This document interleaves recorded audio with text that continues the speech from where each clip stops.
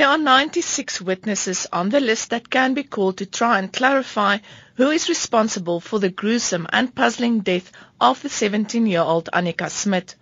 After her death, rumors of a satanistic ritual killing circulated, especially as her hands could not be found.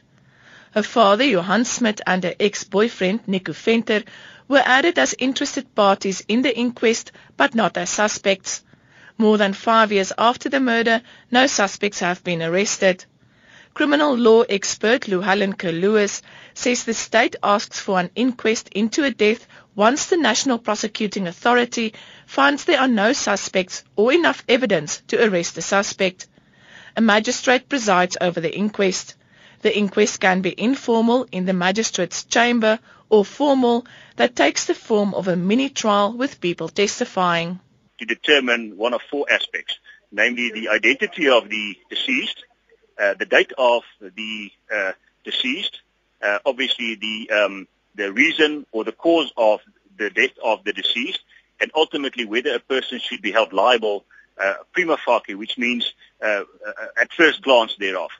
Lewis says the magistrate's findings are sent back to the NPA for them to determine whether they will prosecute a suspect. Whenever that happens, the matter will then be sent over to the National Director of Public Prosecutions to determine whether a person should then, after that, be held accountable and obviously brought before court to stand trial in a criminal matter for whether it's culpable homicide, murder, whatever the case may be.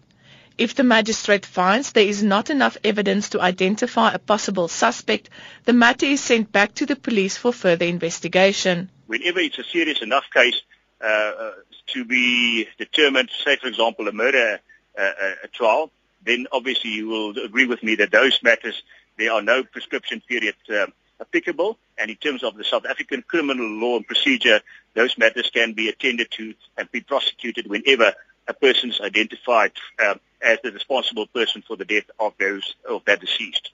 It is understood that Smith's double life will be revealed during the inquest. I am Lila Magnus in Pretoria.